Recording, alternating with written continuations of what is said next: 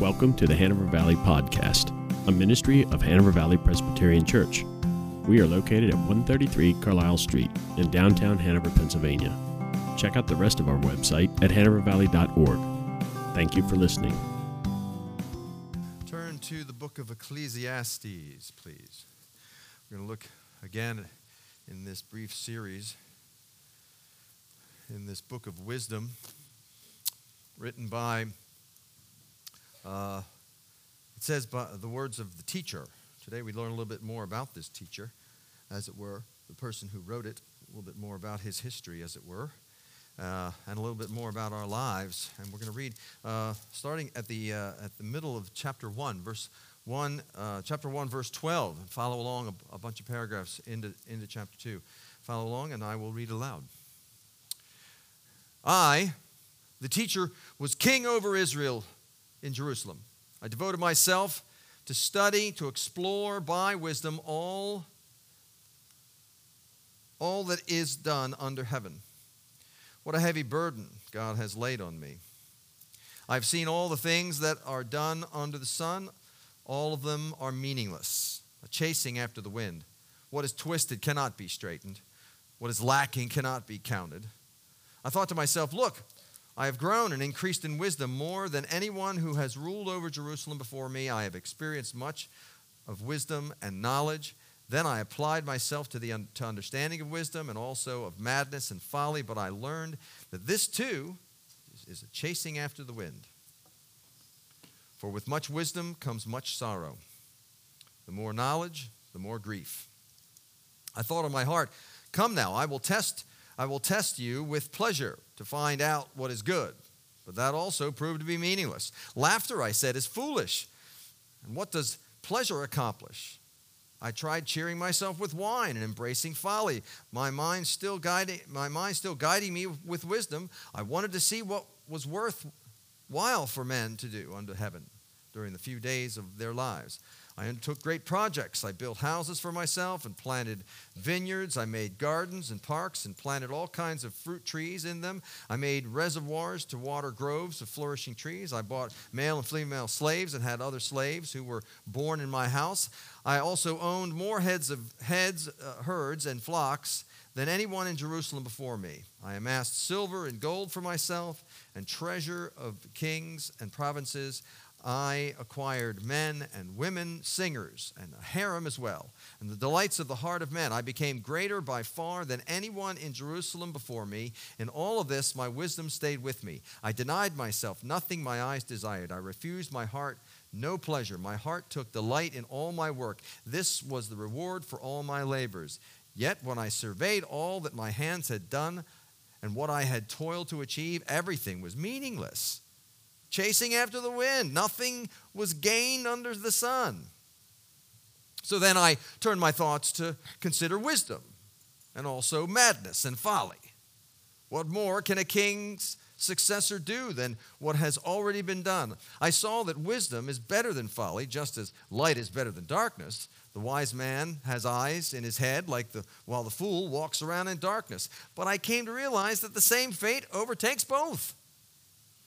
Then I thought in my heart, the fate of the fool will overtake me also. What then do I gain by being wise? I said in my heart, this too is meaningless, for the wise man, like the fool, will not be long remembered. In days to come, both will be forgotten. Like the fool, the wise man too must die. So I hated my life, because the work that is done under the sun, it was grievous to me. All of this was meaningless, a chasing after the wind. I hated all the things I had toiled for under the sun, because I must leave them to the one who comes after me. And who knows whether he will be a wise man or a fool, yet he will have control over all the work into which I have poured my efforts and skill under the sun. This too is meaningless, so my heart began to despair over it all. Over all my toilsome labor under the sun. For a man may do his work in wisdom, knowledge, and skill, and then he must leave all he owns to someone who has not worked for it at all. This too is meaningless and great misfortune. What does a man get for all of his toil, anxious striving with which He labors under the sun all his days, his work in his pain and grief. Even at night, his mind does not rest. This too is meaningless. A man can do nothing better than to eat and drink and find satisfaction in his work. This too, I see, is from the hand of the Lord.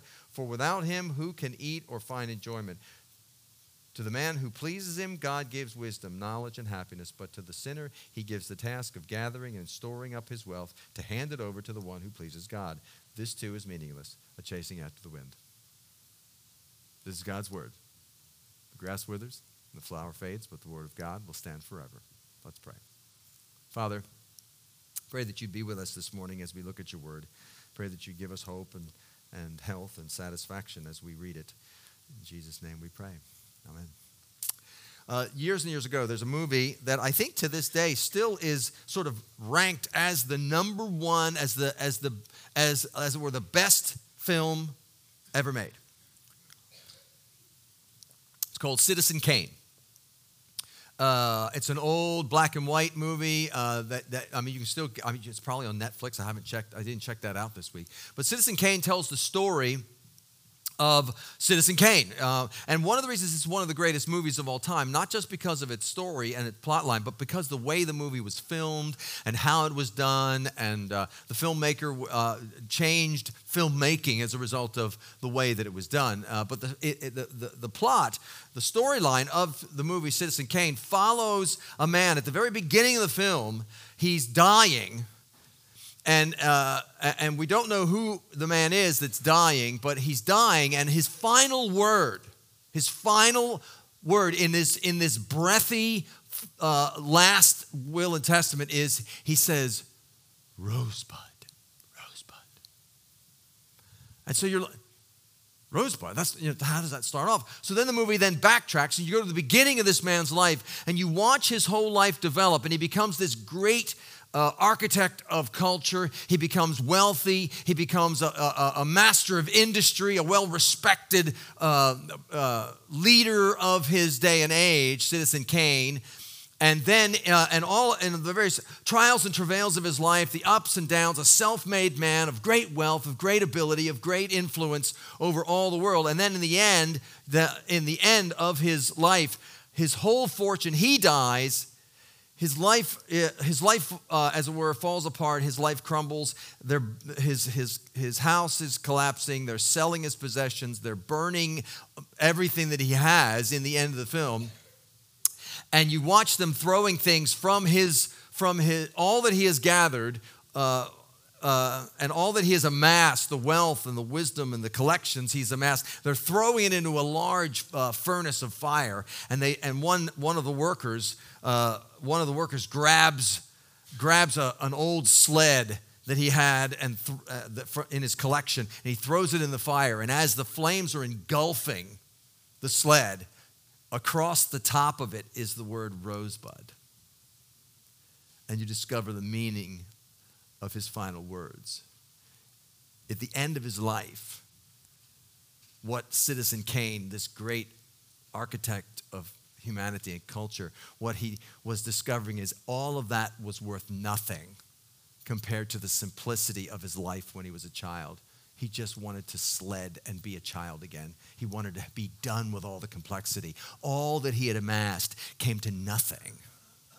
That film, that storyline is depicting in great measure a good bit of what the writer of Ecclesiastes is describing. And today we find out that the teacher was king over Israel, the wisest of all kings over Israel, the wisest of all kings, the richest of all kings, the king that had amassed all the opulence. He was the Citizen Kane of his day, as it were. Solomon was that king. King Solomon writes us these words. He's the teacher. He's the one that when given the choice of anything he could ask of the Lord and that he would give him, Solomon, more than choosing wisdom, or more than choosing wealth, more than choosing power, more than choosing greatness, he says, Lord, give me wisdom that I can be wiser than any man. And God said, you have asked wisely, you You have sought wisely. I will give you the wisdom that you seek. And so Solomon was a great, great, wise king in many, many ways. Also a radical fool in very many others. But we see King Solomon telling us a number of things in this. And the two things that he tells us in this passage, the two things that I want us to focus on today as we look at it, is the experience of black holes and the gift of futility. The experience of black holes and the gift of futility. We see Solomon in the end of chapter 1. He basically says, wisdom is a great gift, but it's also a great curse. Because the more I know, the more I wish I didn't know. You ever have that experience? I talk to people in the medical field. I hear this all the time. People in the medical field tell me all the time, I wish I didn't know everything I know.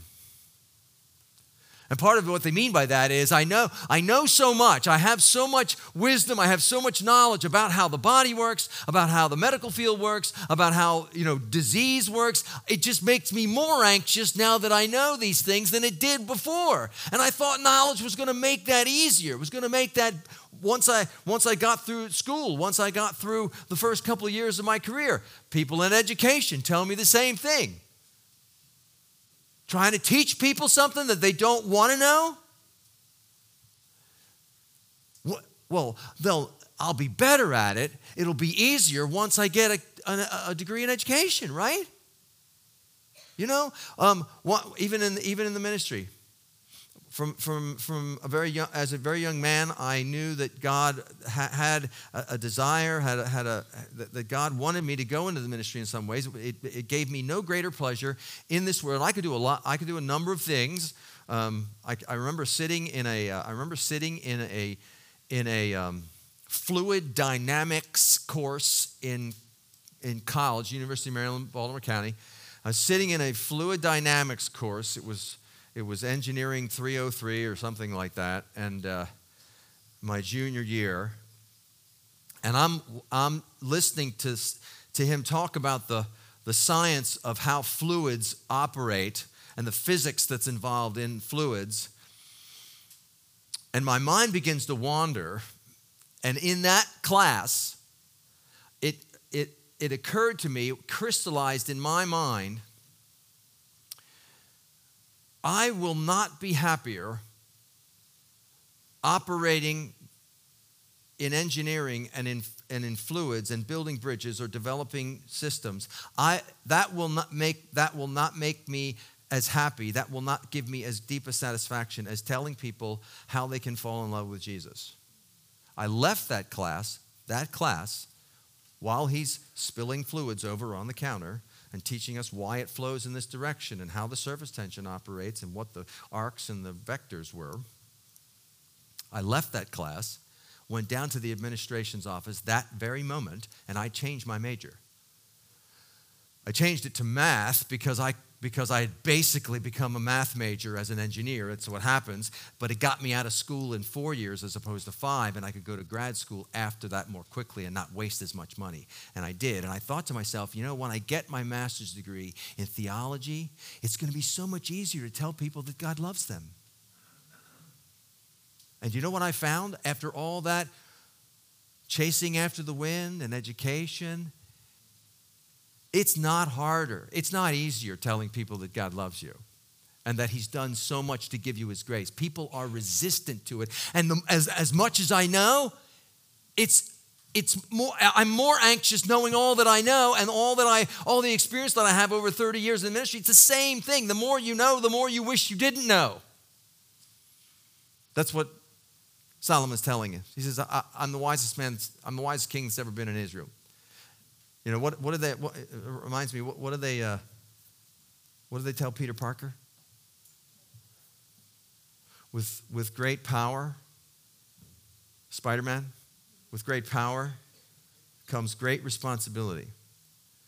And you think, once you become a friendly neighborhood Spider-Man, everything gets easier. When you can lift a car, when you can shoot webs, when you can fly through the city, life gets easier, doesn't it? No, it doesn't. It gets harder. It gets more grueling. It gets more difficult. And what Solomon is telling us is he knows a lot of stuff, and what he's discovered is all the avenues, all the ways he's gone down, all the roads he's pursued, all the knowledge that he's gained has taught him one thing.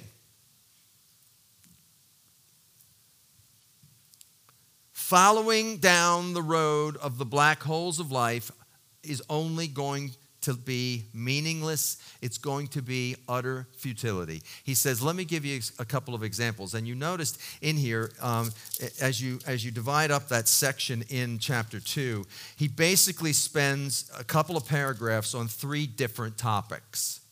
He says, let me go down the black hole. Let me go down the black hole of pleasure.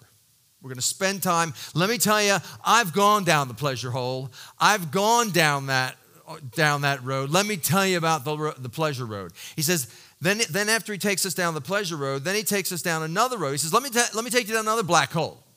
Here's another one that a lot of people follow, another carrot that we're chasing. Wisdom itself, accruing vast knowledge, filling the mind up, education and ability and skill in that way. And says, and then the other black hole that I find people following, work. Labor. He says, I've gone down each of these black holes. I've used, he says, and I've done it. You notice in here he mentions, he says, I've done it while still remaining, while still maintaining my wisdom. I haven't lost. He says this in verse 9 in chapter 2. I became greater by far than anyone in Jerusalem before me. In all this, my wisdom stayed with me. He says, every time I went down a black hole, I was still the wisest man in Israel. I'm still doing it. I'm still following down these black holes with great wisdom, with great tact, with great desire to learn. What is this teaching me? I wasn't just sort of frivolously, headlong, throwing myself into this without a sense of keeping my head about me. What he says is, I'm going into these black holes for the sake of what can I learn, giving my life to these life-sucking experiences. And you know what I found? Found the same thing. I discovered the same. Now, Solomon didn't say this because he precedes these guys, but Solomon's saying the same thing that you and I have been singing about all of our lives. Rolling Stone theology. I can't get no satisfaction. Isn't that what Keith Richards taught us? I have kissed honey lips, felt the healing of her fingertips. It burned like fire, this burning desire. I have spoke with the tongue of angels. I have held the hand of a devil. It was warm in the night. It was cold as a stone, but I still haven't found what I'm looking for. I still haven't found what I'm looking for, says Bono. We've been singing about it our whole lives. The experience of black holes is futility. The experience is meaningless. We throw ourselves into these lives. Solomon says, I did all the pleasurable things. I gave myself to women, wine, and song.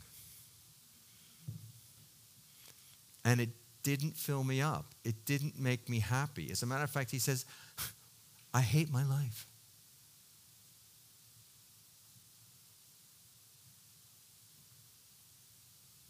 That's even an acronym when you're texting. IHML. I hate my life. That's the expression, and that's what Solomon says. He says, I went down. He says, I laugh, and I look at myself laughing. I see myself laughing at life, and it's just foolish. It's all silly. It's all empty. And then I'm drinking, and I'm embracing all the folly of that, and it doesn't satisfy. And don't we find that to be true? With with alcohol, with Netflix, fitness, football.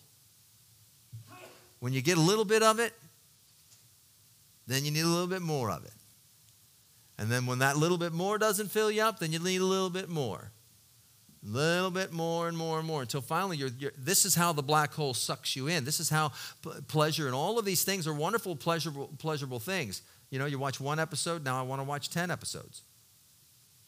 Becky and I had run into a similar. I came home one day and I said, somebody tells me about a series we need to watch on Netflix. I never heard of it. She's, I've heard that series mentioned a bunch of times too. We should do that. And then talking to my daughter, she says, "Oh, that series is like 5 years old." I go, and I'm just hearing about it now. It's sort of the ripple effect of pandemic. People are discovering things and rewatching them over the time of the pandemic. But what gets me is people love the idea of being able to. Is that the network doesn't dole out the drug at their pace, 1 hour a week. Oh no, I get to dole out the drug. Especially if I'm watching a series that's 4 seasons in, oh my goodness. Now I can dole it out as fast or as slow as I want that will just energize the adrenaline junkie that's inside me. And the black hole sucks me in. And Solomon says, pleasurable for a while,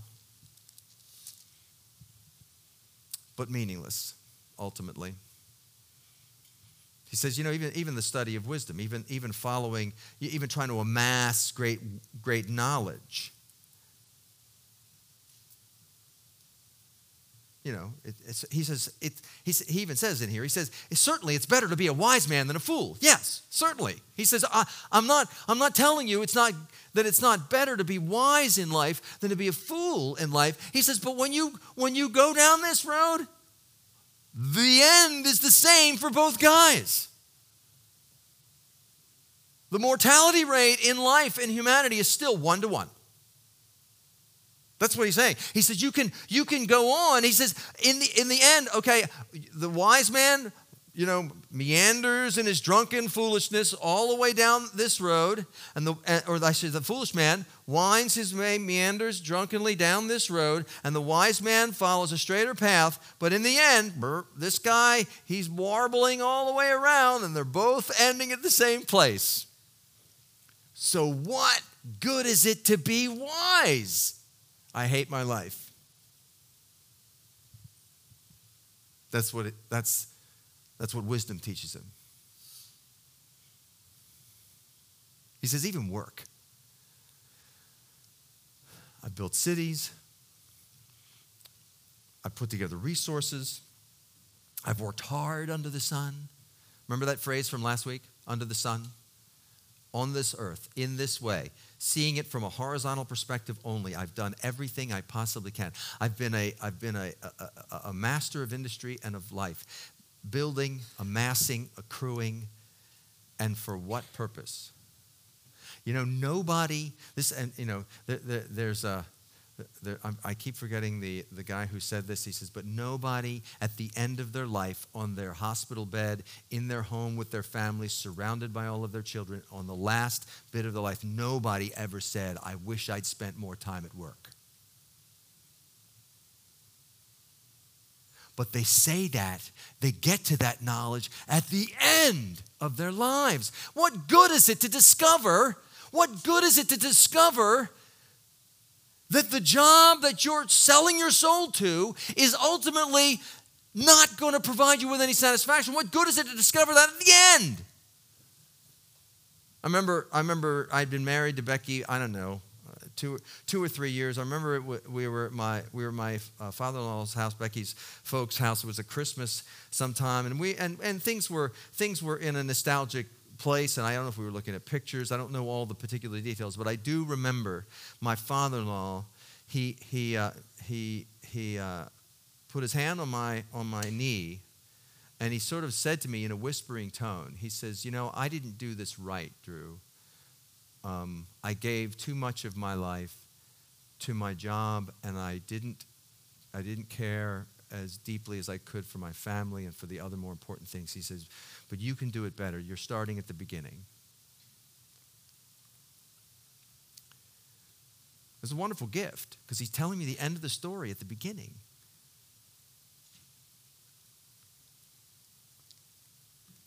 I'm not sure how much good it did. You have to ask my kids.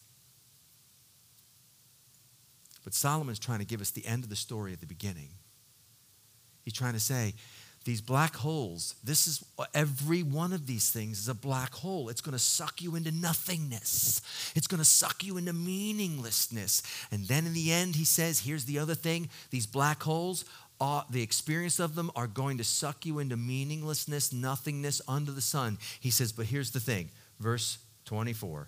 A man can do nothing better than to eat, drink, and find satisfaction in his work. This too, I see, is from the hand of God. He says, here's what I've learned. The experience of these black holes will suck you into nothingness. If you're trying to find meaning in these things, there is no meaning in them. Let me give you the end of the story at the beginning so that you can change the way you're living. He says, here's the other thing I've learned by these black holes. The futility of these black holes, the futility of giving your life to something that will never give you life back, that will never give you the satisfaction that you wish for. The futility of that futility is actually a gift. It's God's gift. It's God's gift, futility. If your life feels futile, if you hate your life because of these futile black holes that you're being sucked into day upon day upon day, Solomon says it's from God's hand. He's giving you a gift, and the gift is don't give your life to him. They're the only way that any pleasure can be had, the only way any satisfaction can be resolved, the only way happiness can result is when we find it through operating our lives through the lens of our relationship with him, rather than trying to find a satisfaction through them. We find our satisfaction in him, and then we can enjoy everything else. But if we're trying to find our satisfaction in these things, we will not find him, and we will have no satisfaction anywhere. And it's so tempting, it's so easy. There's a story in Luke 10 where Jesus sends out 70 of his disciples, 2 by 2, to the various towns. And he gives them the message, tell them the kingdom of God is at hand, heal the sick, give sight to the blind, tell them that God is coming to give them grace. And if they don't listen to you, then leave. That's fine. Just shake the dust off and move on to the next town. But spread the word. But the word is grace. The word is God's coming. The word is things are going to get better. The word is the king has arrived. Blessed be the name of the Lord. And heal the sick. Be known as mercy givers in this context. And he sends them out. And they come back after having done this, and they are all gathered around, much the same as other sort of mission groups have been, and they're all jazzed. What happened to you? What happened to you? How did it go? Where's it going on? And they're telling these stories, and they're saying, you will not believe the demons we cast out. You will not believe how we were able to heal the sick. You won't believe the power that was going on. And Jesus said, whoa, whoa, whoa, whoa, whoa, whoa. Pump the brakes, baby. This is Luke 10. He didn't actually say, pump the brakes, baby. That's my modern day translation. He did say, careful that you are finding a sense of euphoria. You are finding a sense of celebration. You are finding life by what you think you can do. By the power, by the effectiveness you think you are able to accomplish. He says, I've seen that kind of desire. I've seen that kind of experience before. And it was when Satan fell from heaven. That feeling, that desire that we have to find satisfaction, to find hope, celebration, happiness in the things I can do is the same evil that existed in Satan when he fell from heaven like lightning, Jesus said. I don't want that for you. That's not what this is about. He says, don't find your satisfaction in what you can do. He says, find your satisfaction in whose you are. That your name is written in the book of heaven and on the hands and heart of my Father in heaven. Find your satisfaction in that, and then you will become powerful ambassadors, powerful tools in his hand, and powerful enjoyers of life. You won't hate your life. Like Solomon says, the black holes lead to a life, I hate my life. But when you find your satisfaction in being his,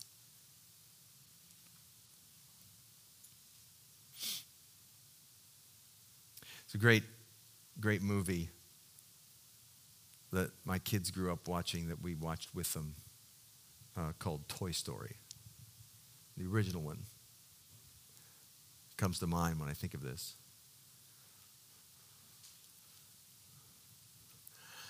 In the end of the movie, they're trying to get, Andy is moving, and all the stuff was in the moving van. Andy is the boy that owns the toys, that loves the toys. And they're trying to get Woody back to Andy, and Buzz Lightyear, and they've fallen out of the truck. And so they put the firecracker in Buzz's flying gear. They've spread his wings. He grabs Woody in his arms, and they light the firecracker, and poof, he shoots off. And the moving van is following behind Andy's car, minivan, and they're flying towards the truck, and they're getting closer, and Woody says to Buzz while they're flying, he says, you better be careful, we're going to miss the truck.